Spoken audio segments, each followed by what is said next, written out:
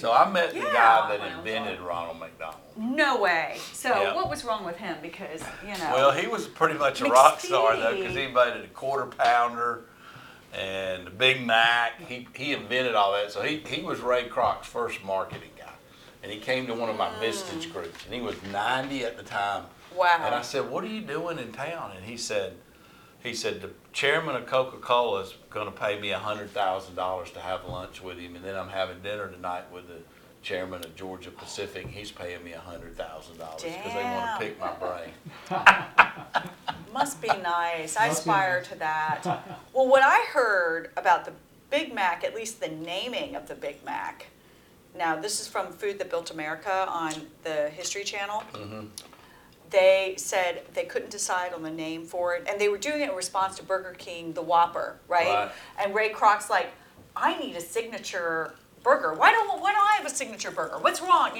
Burger King is kicking their ass. So he's like, we gotta have a signature burger. So they came up with the Whopper or the Big Mac, but they didn't have a name for it. And so they had like all these different names, and none of them worked.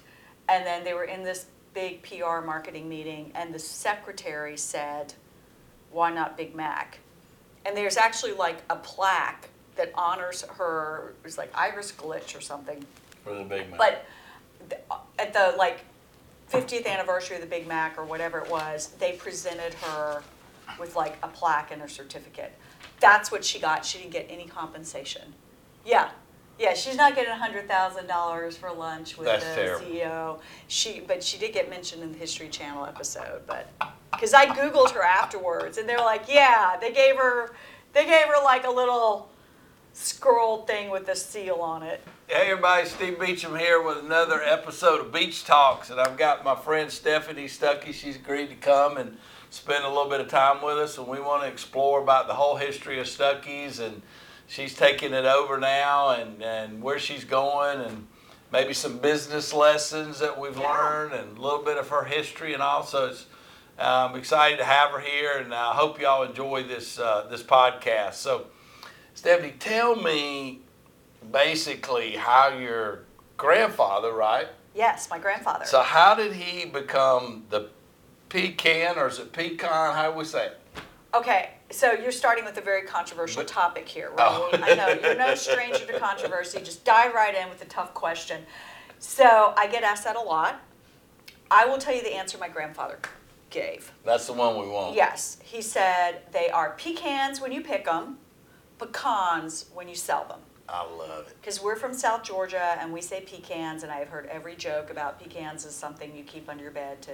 So we're going to go pick the pecans, yes, but we're going to sell these folks some pecans. Yes, because pecan sounds very highfalutin. And yes. and we want more money for them. We want more money. So I guess that's the other answer I've heard that I like is it depends on the price. Yeah. I love it. So how did he get in that business? What was the deal? Did he have pecans or? No, it was a bumper crop year. Okay. So pecans, which by the way, our state, Georgia, is the #1 state for pecan production and has been since the 1950s. Wow. So this was during the Great Depression, and he was looking for work. He was looking for a side hustle. He was farming. He hated to farm. He had to drop out of law school at the University of Georgia because of the Depression, and they couldn't afford to keep him there. So he was farming, and he wanted more income, and there were no jobs. But one thing was plentiful, because it was a bumper crop year, pecans. So he went around the countryside buying pecans from local farmers all over middle Georgia, Dodge County, Georgia, right in the middle of the state. Okay. So he drove around, he bought up pecans, he went to a local sheller, he got the pecans shelled, and then he had a little stand on the side of the road. And people would pull over and stop. And one day he had this great idea that if he made candy with the pecans, he could probably get more people to stop. So he ran the mile from the little roadside stand to his home, interrupted my grandmother's bridge game, and said, Ethel, let's make candy, which was a great idea, but one problem, she didn't know how to make candy. So she looked around the bridge club and she said, do you ladies know how to make candy? And they did, so they all went in the kitchen and they started making pralines, divinity, fudge, and then they came up with the pecan log roll. So they invented it. They invented that. I've heard people say, we've had the pecan log roll forever. I'm like, no. That was my grandma and the Bridge Club ladies. And the cool thing is those Bridge Club ladies became the candy club. So for the first several years of Stuckey's, they made all the candy for that little roadside stand. Ladies. And from that roadside stand off of US 1 in 1935. What town? Eastman, Georgia. Eastman. He grew it into what was the first roadside retail chain. At our peak, we had 368 stores in 40 states. So before there was TA or Love's or Wawa or Buc-ee's, there was Stuckey's. We predated all of them. The very first store he had was 1937. So we date our founding to 1937. So that predates all of those other roadside retail chains. And the first store was where? Eastman, Georgia, and then Kingsland, Georgia. And then we had one in Unadilla. And then World War II hit. He had shut down his stores. And that's when he got into manufacturing because he started making candy for the troops. Because sugar was rationed, so the only way he could get sugar was to be part of the war effort. And then he also wanted to support the war effort. But then when the war ended, they all came back, the GIs came back, and went to school on the GI Bill, started raising families, making money, and traveling, and going on vacation. And back then, nobody flew. You went on vacation, you threw the family in the back of the Woody station wagon, and you got in your car and you thought nothing of driving 4 days. And so Stuckey's was back in business on the roads. And then in 1956, the interstate came along, so my grandfather had to move his stores off of Route 66 and the Lincoln Highway, the Jefferson Highway, the Dixie Highway, onto the new interstate, which he did. And he grew from there. And then he sold the company in 1964, made a lot of money, and that was good. But then, unfortunately, we had decades of outside corporate owners who crashed the brand. He sold it. Not your dad. He sold it. Okay. Yeah, and so he made a lot of money, but the company went downhill under outside ownership. So where does your dad play into that? Did he have anything to do with it? Yes, my dad did. He played a cool role. So my father had his own career. He was in Congress for 10 years from Georgia. And then he started Interstate Dairy Queen Corporation. So he had the franchise rights to Dairy Queen stores all over the United States on the interstate highway system. So he took that knowledge that he had from my grandfather and put it into interstate Dairy Queen stores. And he built that from nothing. Very wealthy, very prosperous business. And in 1985, the company that had owned Stuckey's at that point, there were a couple of owners, they approached my dad because Stuckey's was not doing well, and they said, will you take it off our hands, basically? And my dad really didn't want to take on Stuckey's. It was losing money at that point. But he paired it with his Dairy Queens. So that's how he kept Stuckey's alive, and you'll still see today there's some Stuckey's next to Dairy Queens. So fast forward some 30 years, he sells his Dairy Queen business to Berkshire Hathaway, Warren Buffett, but Warren Buffett didn't want to buy Stuckey's. But he wanted the Dairy Queen. He wanted the Dairy Queen because he owned American Dairy Queen. So it kind of all fit nicely within his portfolio. And Stuckey's was just left. My dad and all his business partners made a lot of money off of that, and they retired because they were, at that point, in their 60s and 70s. And Stuckey's, over the following decade, just started to decline again. Just had a couple of people running it. So your dad bought Stuckey's back, and then he sold the Dairy Queen. Who owned the Stuckey's that were still there? So my dad and his former business partners. There were about 6 owners. And they just kind of let it taper off because they'd already made their money selling the Dairy Queen. Yes, they left it on autopilot, basically. They had a couple people managing it. Good people, they're still on staff, but just not a lot of resources, not a lot of attention. And at that point, they were all getting, they're in their 70s. They retired. Yeah, they were enjoying done. life. They were done. So that's when, fast forward 2019, I get a phone call one day. I'm minding my own business as an environmental attorney, and they asked me if I wanted to buy Stuckey's. Who's they? My dad's business partners. One of his former business partners called me and said, do you want to buy Stuckey's? And you said? I was totally flattered. I just thought, oh my gosh, they called me. Now, why did they pick you? You have other brothers and sisters Right, no, or they cousins? didn't. So that was the thing. I was really flattered. I thought, well, they all call me the eco-wacko. They think I'm this tree-hugging environmental lawyer who doesn't know anything about business. I was shocked that they called me. Well, it turned out they called all the other grandchildren. There's 7 of us. They called the others first. You're the last one? I mean, there were even grandchildren younger than me. Because I called my siblings and my cousins and said, who's in this with me? And they're like, oh, we already passed. So I was not the first choice. But let me tell you, I think it is a superpower to not be the first choice. And why? Well, you have a chip on your shoulder. It's like, I am going to prove. It's like somebody told you were ugly, and so you're going to try to dress up as much as you can. My gum. Maybe I'm the last one picked for the team, but I'm going to be the best player. So that just emboldened me. I'm like, heck yeah, I'm going to do this. So, I bought it because it was for sale, and I had the money for it, because no bank is going to loan money for a company. You had to have your own money. Yeah, it was 6 figures. They didn't finance it for you or anything? It was 6 figures in debt. It was 6 figures in the red when I bought the company. So there aren't investors lining up to give me money for this. All right, so you have investors, right? I think one of them's your cousin. I have 2 business partners. Two one of them is a very distant cousin, but we like to say we're cousins. Yeah, because we wanted to. So how did that cousin get involved? Did you call him and say, hey? We had mutual friends and business associates, and his family had managed my family's pecan orchard for a decade. He's in the pecan business. And I was looking to get more into pecan manufacturing.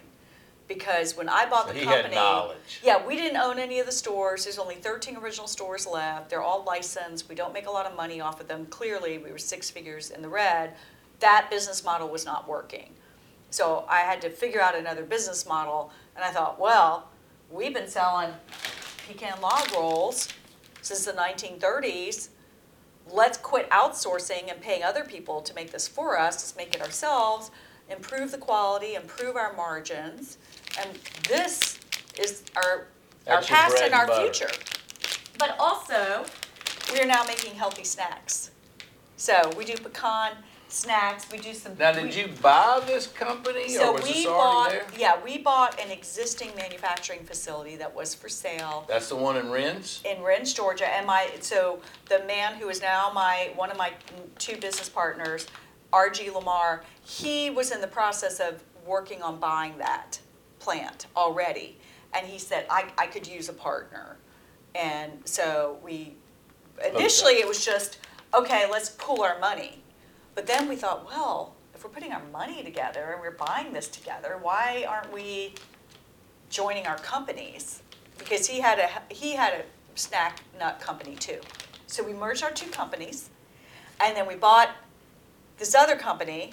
So there were a couple of mergers there, and it was exciting. And then a year later, we got another business partner who's a marketing guy. Ted Wright, who's written a book called Fizz Marketing, and I was a big fangirl of his book. He's brilliant, by the way. If you haven't gotten his book, word of mouth marketing. Yep. And so I just called him and said, I love what you do. Can I have lunch with you? And that lunch turned into me asking him to be on the board, which turned into us asking if he wanted to buy in. And so he is now an equity investor. So it's the 3 Musketeers. All right. Yeah, So there's 3 of us. So let's go back to the merging of companies. What's the business lesson from that? Anything on that? Because people talk about merging companies. So what did you learn? I mean, is there anything you learned by that?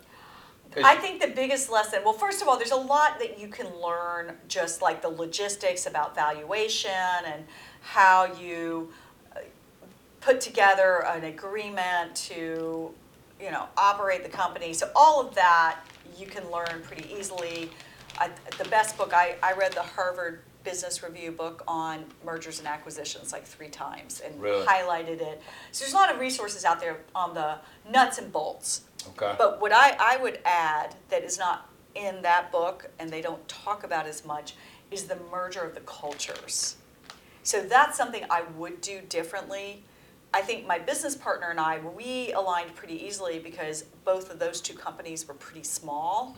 So it was easy for us to just have a bunch of conversations one-on-one and know that we were aligned with where we wanted to take the company. But the manufacturing facility had almost 100 employees.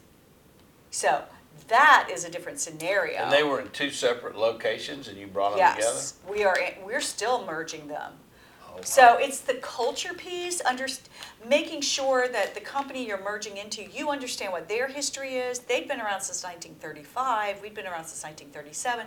So sharing those histories and making sure that they know what your brand stands for. You know what their brand stands for. So there's a lot of listening and conversations that have to happen about that I would do differently and probably start sooner. But how would you do that if you've got these employees at these different places? I mean, do you call a meeting and get them all together? Yeah. So, hey, the two of us are getting married and y'all are the children and come along with the party? Or? We've started having more hands-on meetings. We've done team building things, everything from everyone gets a Stuckey's t-shirt and a hoodie to we've been hosting meals and parties so we can just get to know one another. One thing I like to do is work a shift. So I'll get on the candy line and actually get my hairnet on, get my gloves. That's awesome. And actually make product. So all of that was really interesting and it's a process. It does not happen overnight. The other thing, which I didn't think about, was operating systems, accounting systems. Are you accrual? Are you cash basis? What accounting software do you use? What's your ERP? That's all. All of that has taken 2 years. What ERP?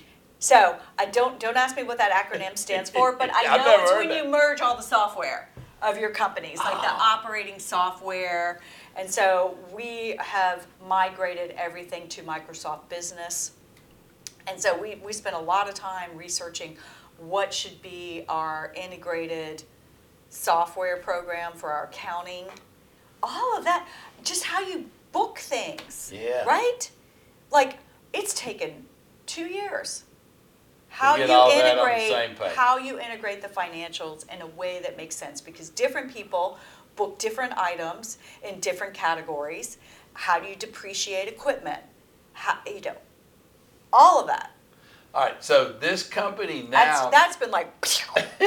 I just thought, all right, we're one big happy company. Let's go. It's like, oh no, it's taken a while. So how the company today as it exists, the plant is where and how many employees are there? It's in Rennes, Georgia, and we have a little over 100 employees. So everybody's under the same roof now, so to speak? They will be in a month. We're moving our warehouse, so that's taking longer. So you and I talked before, and you were trying to figure out what you were going to do to grow, and has that happened? Do you know what you're doing? We are expanding our facility in Rennes. So Rennes is going to stay the home of the... That's going to stay. I do see in our future a second manufacturing facility or a separate distribution center as we grow, probably in the Midwest, that would enable us to get to the out there quicker? West Coast. Yes. Do they know pecans out west? I mean, people are familiar with it? Well, pecans are grown as far west as New Mexico. I didn't know that. Yeah, Arizona, New Mexico grow pecans. New Mexico is a huge state for pecans, as is West Texas. Oklahoma grows pecans. Yeah, so it's a nut that, and more people, especially in the West, in California, they're adopting nut-based diets. So it's a great product. So are pecans good for you? They're the healthiest nut. The healthiest nut. They really are, and we have a lot of catching up to do, because if you go on the snack aisle, what do you see? You see almonds, you see cashews, peanuts, which isn't even a nut, it's a legume.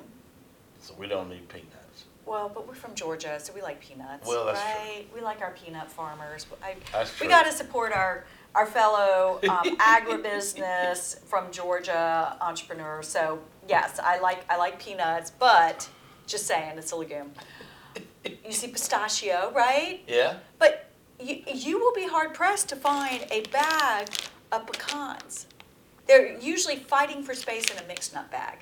Right. Yeah. So the reason for that is that most of these other nuts have very organized co-ops. So like Blue Diamond and Emerald, those are food co-ops. So all those farmers are concentrated in one area. They're in California. Okay. And they're all in these co-ops, so they work together. They're very And we don't have organized. that? No, pecan farmers are in 20 states. They're fiercely independent. They're scrappy. They're fighting with the shellers. There's just been decades of them not being really unified. But lately, they've gotten unified. They've gotten a federal marketing order. So all these other nuts have federal marketing orders. And so, What does that mean? So many products that we enjoy have a federal marketing order. So that means that you agree, as an industry, to impose a fee per ton of your product. And that goes to the USDA, the U.S. Department of Agriculture, and they take that money and they use it for research to show that your product is healthy. They use it for marketing to help sell your product. So like the orange guys and the grapefruit guys and the banana guy, well, maybe not bananas, but yeah, because they're not guys. grown here. I'll give you a great example. Got Milk. Yeah. That's a USDA marketing funded campaign. Because they've all gotten together. Got Milk. Yeah. Pork, the other white meat, that's a USDA funded program. That's pretty Yeah. clever. Yeah. So the pecan growers have just been a little slow and getting to the Are you working USDA on that part. though? Or are you My trying to business partner is. That's why I have a business partner who is a pecan farmer. He is on the Georgia board for the Pecan Commission. So he's in with all these folks and they're making progress. We now have our federal marketing order. We've now got a marketing campaign going. We're getting research done. That takes a minute. But we're starting to roll out, and I think America is starting to discover that the pecan is not just for pie. It doesn't just belong on the produce aisle. It belongs on the snack aisle. And I think it belongs on the wine aisle because it tastes really good with wine. It pairs well with wine. Aren't we eating some with our wine? Right? So Which one would we pair with our wine? I like the maple, personally. How is that with bourbon? I've got my bourbon. I think it'd be good with bourbon. That's why I picked it. So this is how we make it. I'm not going to give all of our process away because we have a proprietary process that makes our nuts taste better. It really seals in the flavor and the crunch. But we roast these and then, that's good, and then we toss them in maple syrup. These things are huge. No. These Oh are my all God. Georgia grown pecans. Oh my God. All right, so this These are called Stuckey's desirables.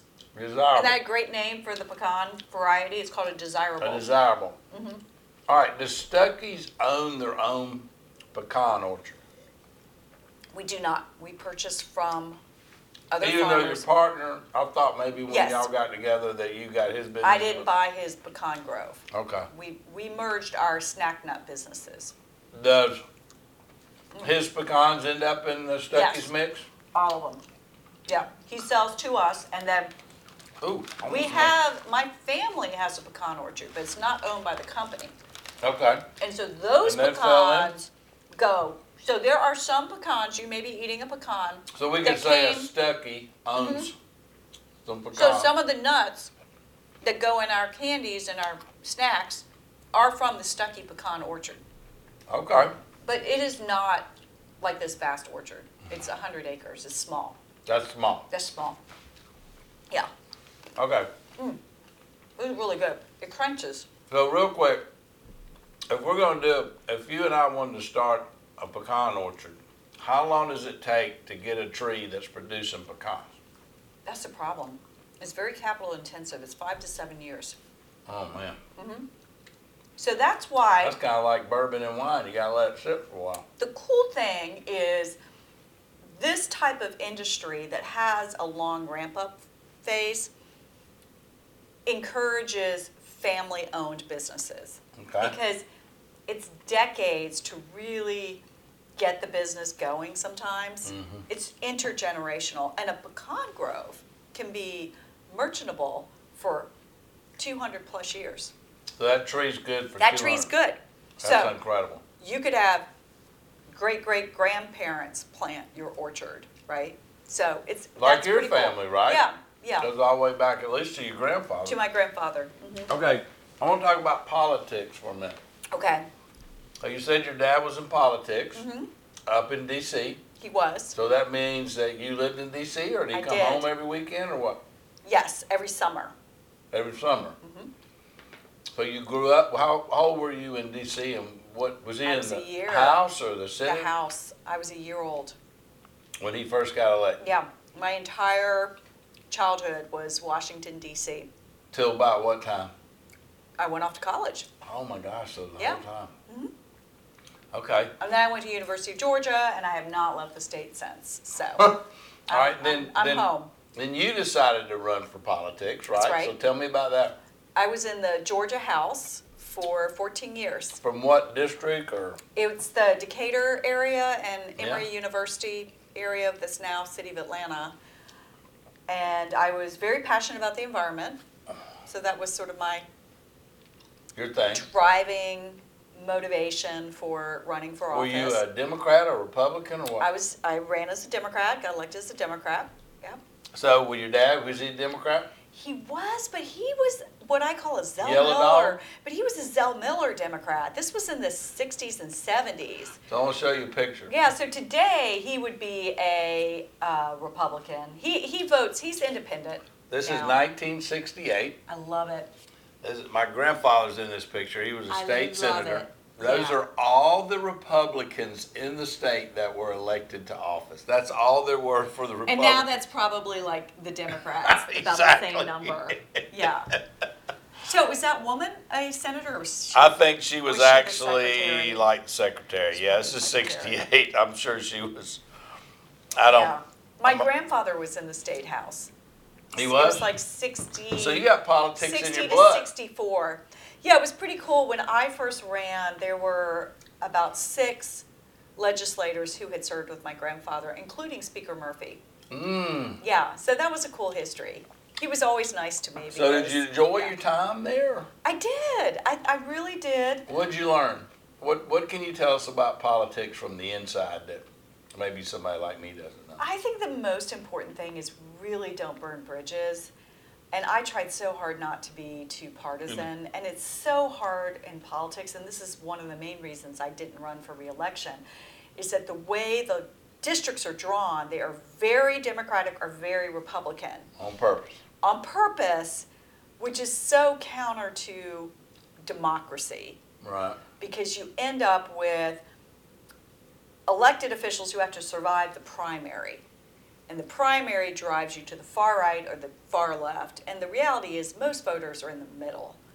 But it's really hard to get elected if you're in the middle.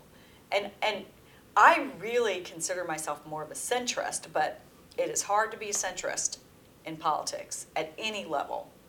So that's a main reason I got out of it, is I was tired of the incredible divisiveness. And there started to be just a lot of issues that I just thought were mean issues and people fighting, and it cost a lot to run. My last election cost me $120,000, and For my a state house seat. state house seat, and my last election was 2000. I got out in 2012, so my last election was 2010. So over a decade ago, it was 120,000. That's too So much. it's more now. Now this is Metro Atlanta, but still, that's a lot of money. And the job at that time, they pay a little bit better, but not much. The job at that time paid $16,000 a year before taxes. Mm.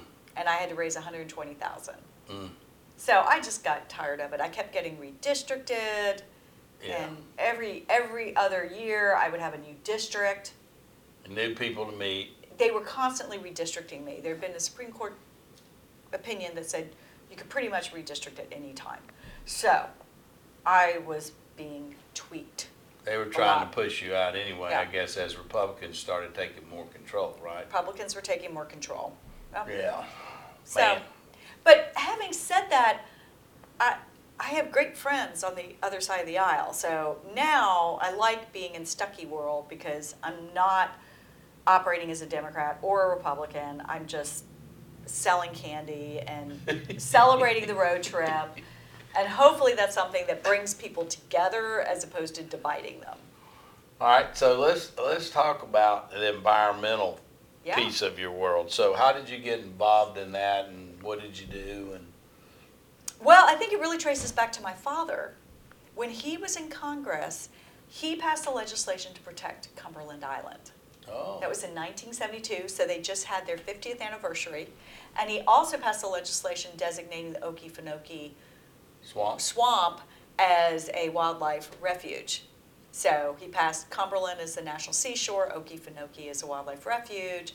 And so I remember as a child visiting the Okefenokee, visiting Cumberland with him, being on the land, seeing how special these places are. And so that got me just passionate about it. Right. And so when I ran for office, I learned that my district had more Sierra Club members than any other House district in the state. Wow. So I thought, well, I already love the environment and I wanted to get involved in public service, and so this is my thing. And I got myself on the Natural Resources Committee, and just it grew from there. You know, I got involved with water issues and land use and recycling. But then you started doing that waste legally, management. right? Yes, and so then I left the legislature to run an environmental law firm called Green Law, and we were a nonprofit. It's unfortunately no longer around, but we said giving Georgia's environment its day in court. So we represented river keepers, the Sierra Club. We did a lot of clean air, clean water litigation, represented citizens groups on things like landfills coming in their communities, especially low-income minority communities. So we did some environmental justice work. I loved it. It was fun. So yeah, it was fun. What's your take then on what's going on with the environment? You know, some people think it's gonna be terrible, and some people say it's a bunch of hogwash. What do you think? I just think all you have to do is see the severe weather that we're experiencing and know that something's not right with our environment. Just look outside and see what's happening. Any farmer knows that. And I don't think farmers are super political. They just want to protect their crops. But look how Hurricane Michael devastated Georgia's pecan crop. It did. I mean, 90% of the crop was impacted one way or the other that year. Some crops were completely decimated. Mm-hmm. So we are seeing this happen. Mm-hmm. And the patterns are there. So everyone, I guess, has to draw their own conclusions. But so what's I think the it's answer? pretty obvious. I think every single person has an obligation to live their life in a way that limits the amount of resources, right? And just use less stuff. Don't use as much. Don't, if you can, drive an electric vehicle, do your part. But I also think, I used to think government was the answer, right? And I left my law practice actually to be head of sustainability for the city of Atlanta. And I still think government is a part of the solution, but I think business has just as important a role to play. And it's simple things too. It doesn't have to be things that hurt your bottom line. So that's one thing I really want to stress, is that sustainability is about economic sustainability as well as environmental sustainability. So if you can't make the numbers work for solar, then maybe you're not quite ready yet to put solar on your facility, right? Like, we're working on trying to figure out if we can do that, front the cost for solar. I'd love to. We're not quite there yet. So I want solar, but I'm not going to lose money on that because I've got to pay my employees. That's about sustainability you got to make some income first. I've got to keep my employee base onboarded. So that's important to me, not to have to lay off people. I would really like to. Especially in Rennes, Georgia, right? That's a big deal, right? No, it's all about being part of the community. I think the most important thing we do for the environment is that we source our pecans locally from Georgia farmers. So we're not shipping product from all over the country. We get our packaging material from a company, Pratt, in Albany, Georgia. We get our film packaging from a firm out of North Carolina. We get our spices from I think it's North or South Carolina, but it's one of the Carolinas. So we source domestically, we source close to our factory, and I think that supply chain is something that too often people don't think about as being really critical to the environment. Yeah. But if you're not having to ship You're not product bringing stuff from China, right? We're really not. I mean, I think some of the T-shirts that we sell in the stores originate from India or China, or Taiwan. But pretty much what you're But, doing there yeah. is all local, southeastern. You know, it's really, really hard to get domestic textiles. That's the one challenge I've had, and I think clothing God, companies. that used to be the big thing we did We down used here, to be, too. in Georgia too, but they're all Yeah. closed. All those textile mills that we had in All of them. LaGrange and Forsyth, they're closed. They're shuttered. They're not in operation. And I have priced out trying to get textile mills in the U.S., and it's double cost. So folks pulling over on the interstate, getting a souvenir T-shirt, they are not going to buy a $35 T-shirt. They're going to It's too buy a much. $12.99, a $14.99. Like our T-shirts sell for like $12.99 That's pretty on the cheap. interstate. But that's their interstate prices. We're not Neiman Marcus. So what I've done is we have the imprints done. The screen printing is all done domestically. But I've asked them, where do you get your shirts from? Where are your blanks from? And It is what it is. they're not from this country. Yeah, not yet. I think we'll get back to that. I would love that. I would love to see that happen. All right, tell me about the Yeah. road trip. I mean, you've made that so much of your thing. So, is that something you're doing because you love it, or is it something you're doing because you're trying to promote it for the product? I mean, tell me, what's got you going on road trips? Yes, all of that. So, interesting story, when I bought the company a few months later, we were trying to figure out, well, what's the marketing strategy? And you know, people ask me, well, why are you your own brand ambassador? Why are you out there promoting Stuckey's? And Why wouldn't you? Well, the easy answer is I can afford myself. We don't have a lot of money. We don't have a big budget. Any money we make, we've given 3 across-the-board pay raises, especially to the frontline workers. So that's where our money's going. It's investing in our people, and I can do the marketing. And I don't need to pay some social media influencer to tweet for me. So I'm doing this myself, but I had to have a strategy. So I got our team in a room, and we basically said, we're not leaving here until we figure out what is our brand about. What is our brand essence? That's cool. And there was this huge debate. It was like 12 Angry Men, if you've seen that movie, although there's some women in there. Like, we were literally back and forth. Is it the pecan or is it the road trip? Because we started out on the interstate, on the road. So we're this road trip brand. So is it the road trip or is it the pecan? Back and forth, back and forth. And the road trip won out. And here's why. It's storytelling. Yeah. You get that, right? So I thought, what can I tell stories about? I can tell stories about the road trip. Right. And what connects more people? It's the road trip. Now, that doesn't mean I can't do a post occasionally that tells a story about pecans, and there's some interesting things I can say. But if you're posting 365 days a year, which I try to do, original content, that's a lot to say about a nut. As much as I love the nut, but the road trip, that's infinite. There's so many fun things you can say about the road trip. You can talk about dive bars. You can talk about quirky roadside attractions. You can talk about folk artists who have roadside displays. You can talk about your favorite museums. You can talk about cars, the whole car culture. You can talk about chains. You can talk about chain restaurants. You can talk about motels, billboards, or just that sense of fun and exploration and freedom that only a road trip can bring. How do you decide what road trip you go on? How do you? I'm very practical. My road trips are based on work. So when people see me posting on social media, like last week I was in Fort Lauderdale, well, I was there being paid to give a speech. That's why I was there. So while I'm there, I snap some photos and I post about the road trip. So do you research that? I mean, Yes. how do you Yes. figure that out? So I let's research. take Fort Lauderdale. Yeah. How do you do that? Because this is a good marketing thing. Because really what you're saying is that marketing is about having something to market, right? You got to have assets, you got to have ideas, you got to have content. You have to have content. You have to have stories. You're creating content. Yeah. So how did you go about, because this will help a lot of people. So I'm going to Fort Lauderdale. What's the process to come up with that content to go, hey, after the speech, before the Yeah. speech, I'm going to do this? Yes. So I research.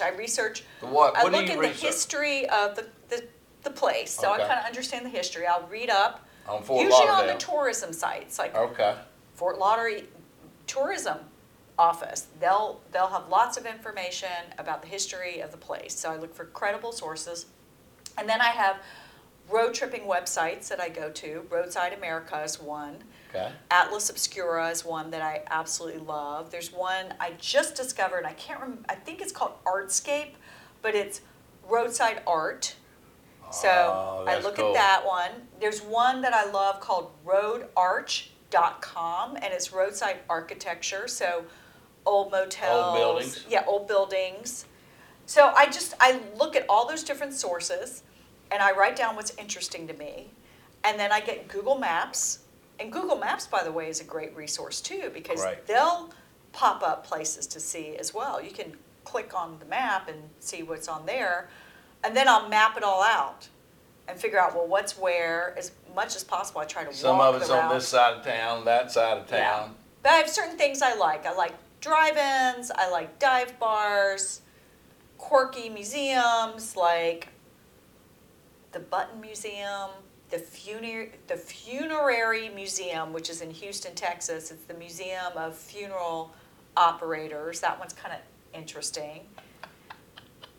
There's a missed that one. circus museum in Sarasota. Just sort of these funky offbeat places. I love seeing that sort of thing. So the Lunchbox Museum, that one's fun in Columbus, So there's Georgia. it's like Yeah. there's a day that's special for everything, and there's Yeah. like a museum that's special for everything, Yes. right? Like today's Candy Day, and there's a candy museum. Yeah, exactly. All right. There's so, a candy wrapper museum, by the way. I love that.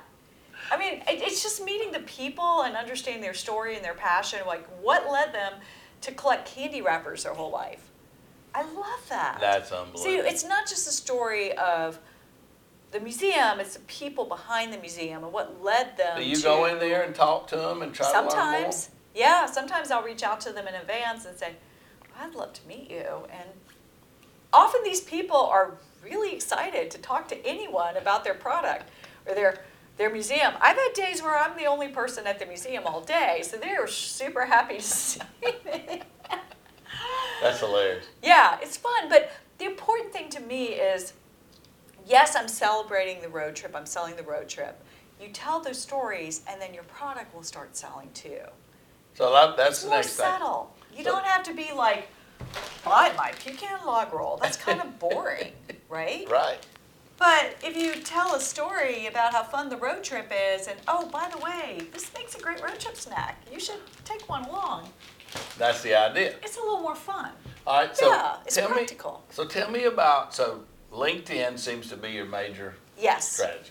Yes. All right, so what do people need to know about what your experience has been on LinkedIn and making that work for their business? What have you learned? I think the key thing to know is that it's not any one element. So it's not just posting on LinkedIn. It's creating a brand, building conversations, and building it in a multi-pronged way. Like I give speeches, I do podcasts, I talk to people like you, I post on LinkedIn, I post on all the other social media channels. We have an email blast, we have a website, I have a blog.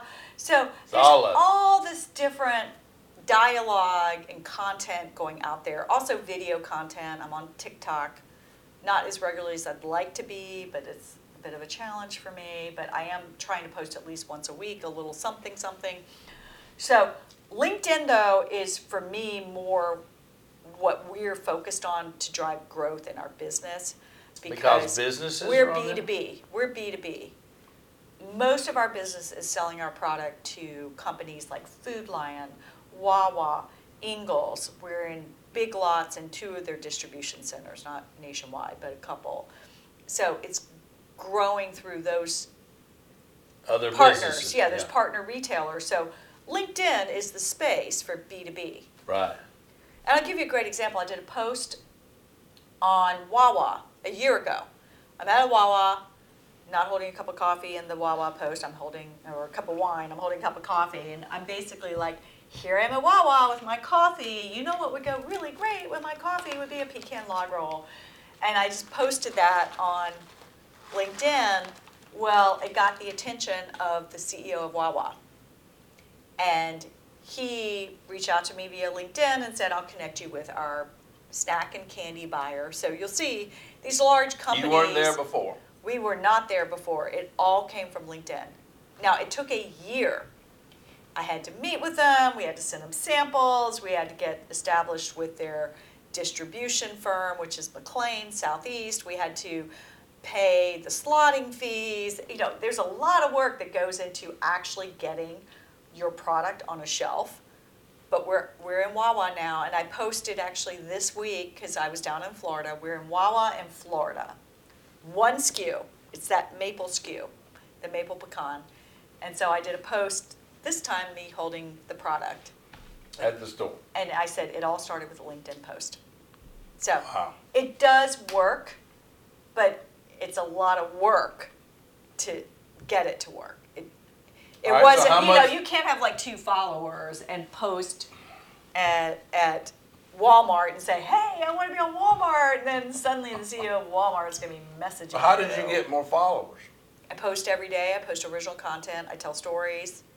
Talk They just about started the coming road in. trip. I talk about themes that are universal, that connect people. You engage in conversation. If somebody comments, you comment back. You share content of Are people you doing that admire. personally? Yes. I don't have a social media person. But you do the posts, you I do do the 'em. pictures, you do I the do 'em. videos, everything. I do them How much time do you spend every day on that? an hour a day, probably. An hour? Yeah, I'd say an hour, a good hour. That's pretty good.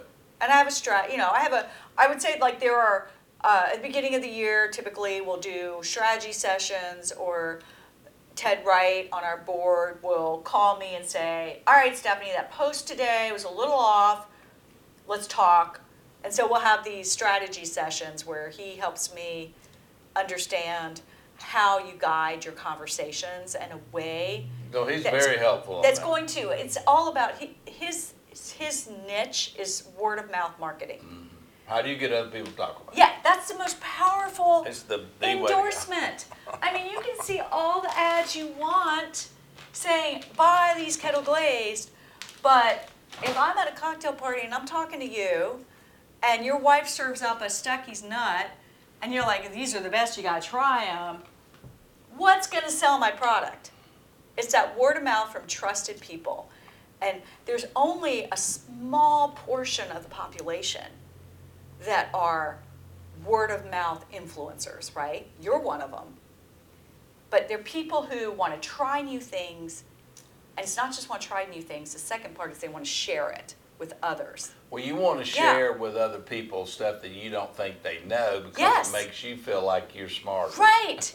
That's exactly. Unfortunately, that's Well, true. it's not just that, but yeah, you get like a kick out of it. Like you enjoy saying, "Oh my God, do you know about the iPhone?" You know, like you're probably one of the very first people who was like standing in line getting the first iPhone and telling everyone about it. And you have the cool hot new thing, and you tell everyone, and then they tell people, and they're like, "Oh my gosh, if I want to know what the cool thing is, you got to call Steve." You know, everyone has a friend like that. Yeah. At least one friend. Yeah, Those are the people I'm talking to. that's where your focus Yeah, is. those are my peeps. I need those people telling their 2,000 friends, right, on social media. Yeah, if they got 2,000, that's actually pretty good. Influencers on LinkedIn probably have at least 2,000. Oh, influencers, definitely. Yeah. How many people do you have on your LinkedIn following you? I am now, I checked this morning because I did a webinar about this, 113,000. And 3 years ago, I had 2,000. So all Wow. of that has happened in recent years, posting every single day. And that's Yeah. that's It does not posting- happen overnight. You don't just No, suddenly but it's get not it. just Yeah. posting every day. It's posting good quality content every day, Original content, original photographs. and it's different every day. I try to be different. There's some days where I'm like, all right, I'm going to write about a drive-in theater again. You know? Well, all right. Here's another dive bar I discovered. Dive bars are good because there are people out there who are just rabid about dive bars. So I know a dive bar post is going to get some interest. So, and I love a dive bar. It's like it spikes up when you do the dive bar. Well, yes, and you know why? Like, dive bars are things that draw community together. Yeah. So I try to focus on what is it that connects people with a community. Mm. And so for me, I don't know if you call it a dive bar, but like I love Manuel's Tavern, I love Northside Tavern. There's certain places in they're Atlanta they're like fun. pubs where in England, right? It's a community where the community gets together. Yeah, and you get a PBR. It's always on tap. You ask for the menu, they're going to hand you a Slim Jim. You know, kind of be like, what do you mean menu? Yeah, and so I like those places because you can sit at the bar and talk to someone. You can learn about the place. And everybody loves to tell you about the fun, interesting place in their town. So I like to post, I'm going to be in San Diego. What's a fun dive bar in San Diego? And see what people come up with. And they'll send always it to you. come up with good places. Yes, every single time. I discovered the Top Gun bar because of that. Where Top Gun, the scene in Top Gun, you know, where they're playing the piano and they're singing Great Balls of Fire. Yeah. That bar is in San Diego.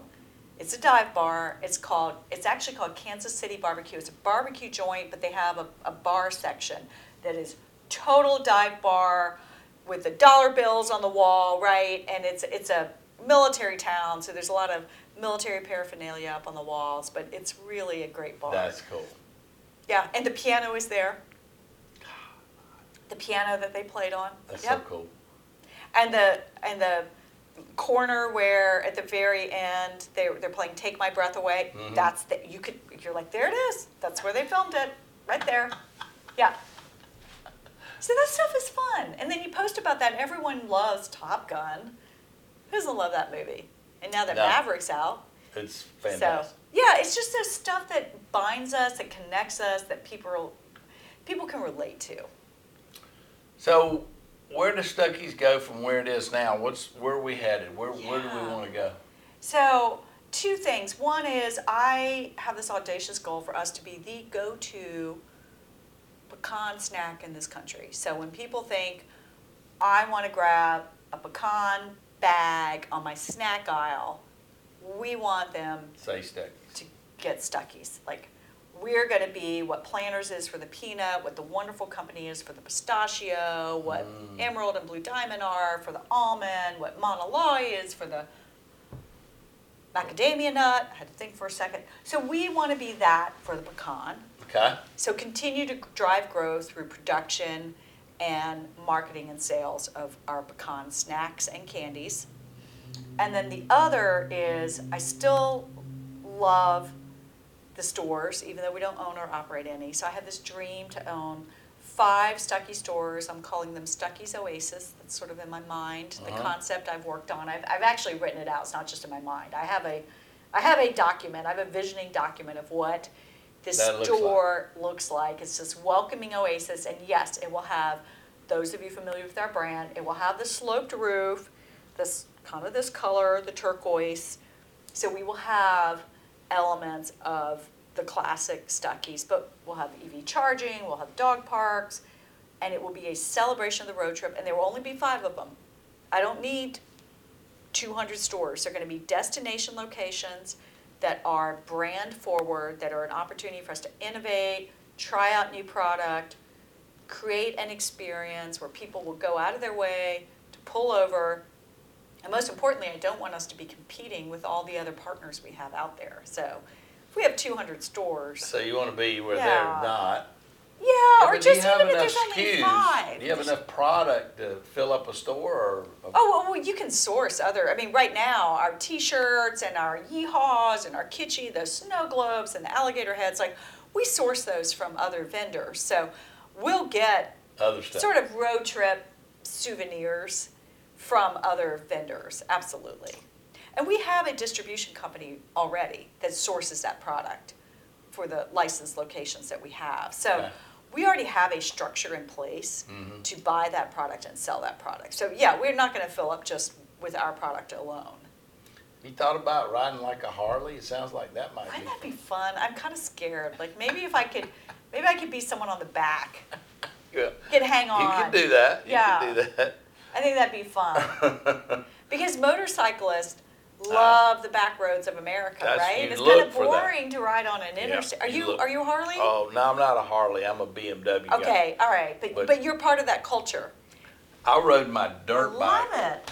I rode my dirt bike from Charleston, South Carolina to Charleston, Oregon on dirt roads. Dang, that's amazing. But that was different. But I think that You're was a road like warrior. That's a dirt ride, That's not a incredible. road ride. But we do a lot of trips. I went to I love all the it. way up the east coast of Maine. I just got back from doing around Yellowstone. Oh, You know, so beautiful. those trips are, yeah, all those motorcycle guys. It's almost like you need one in like Sturgis, South Dakota, where they have the big Harley thing. You know, I love motorcyclists because they get our brand. they get it. They get Stuckies. We're on, and also car enthusiasts. Yes, Right? especially Muscle classic. car drivers, classic car drivers, like the Stuckies that I would own, these 5 Stuckies, we'd have swap meets, we'd have motorcyclist gatherings, and so yes, I want us to be a meeting point for people That's fantastic. who love the road trip. And the cool thing I learned about motorcyclists, which you know, is that they love motels. Oh yeah. Because you can pull your bike up. Pull up right in front and don't worry about Yes. somebody messing with your bike. That's right. Some guys yeah, actually. you love the motor courts and the motels that are just classic roadside Americana, but you also like them to be nice, right? And let's be real, a lot of them are really Pretty not crappy. that nice. So I have a book for you. There's a guy I've gotten to be friends with just virtually. His name's Andrew Beatty, and he and his wife travel Canada and the U.S. on motorcycles. And he's done one book. He's got a second book coming out about motels across America for motorcyclists or road trippers, and they're nice. Sweet. They're where you'd like actually want to spend the night. My guys will actually put their bike in their hotel room. You know, see that's why you stay in a motel. That's why you That's not a stay in a hotel. That's a motel. Hotel, motel, Holiday Inn. That's right.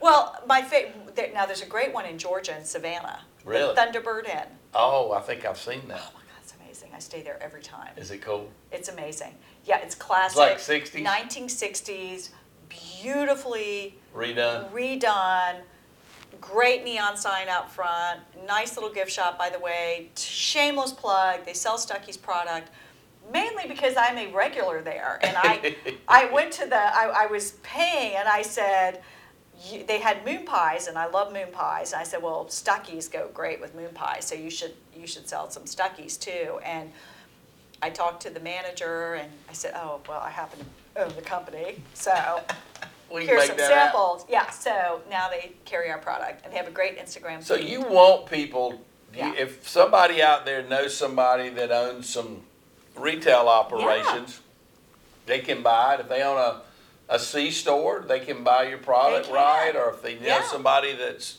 Absolutely. that's awesome. And we're in distributors, so if you're in the business, you would know Core-Mark, Vistar, UNFI, GSC, which is grocery, so we're in grocery as well. I mentioned How about McLean, independent grocery store? Independents as well. IGA is an independent. Piggly Wigglies are independently owned, franchised. So absolutely. So they can just get on our website. There is a spot on the website where you can Place an order. you email us and we'll, we have to get information like your EIN number, make sure you're a legit wholesale business. You can't just be like, hey, I want to buy your product wholesale because I sell stuff in my garage. Like, no, you got to be a legit wholesaler. Right. But yes, we will start the process, which is pretty painless. We can usually get an order placed like within a few days. Bam. Yeah.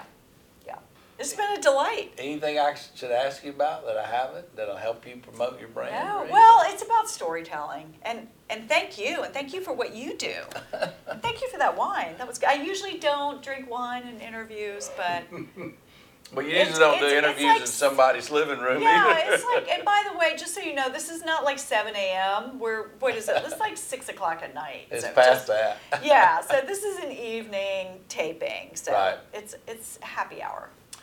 Well, Stephanie, thank you. Y'all, thank you for listening to another Beach Talk, and go online, share it with your friends, and we'll see you next time. Thank you. Thank you.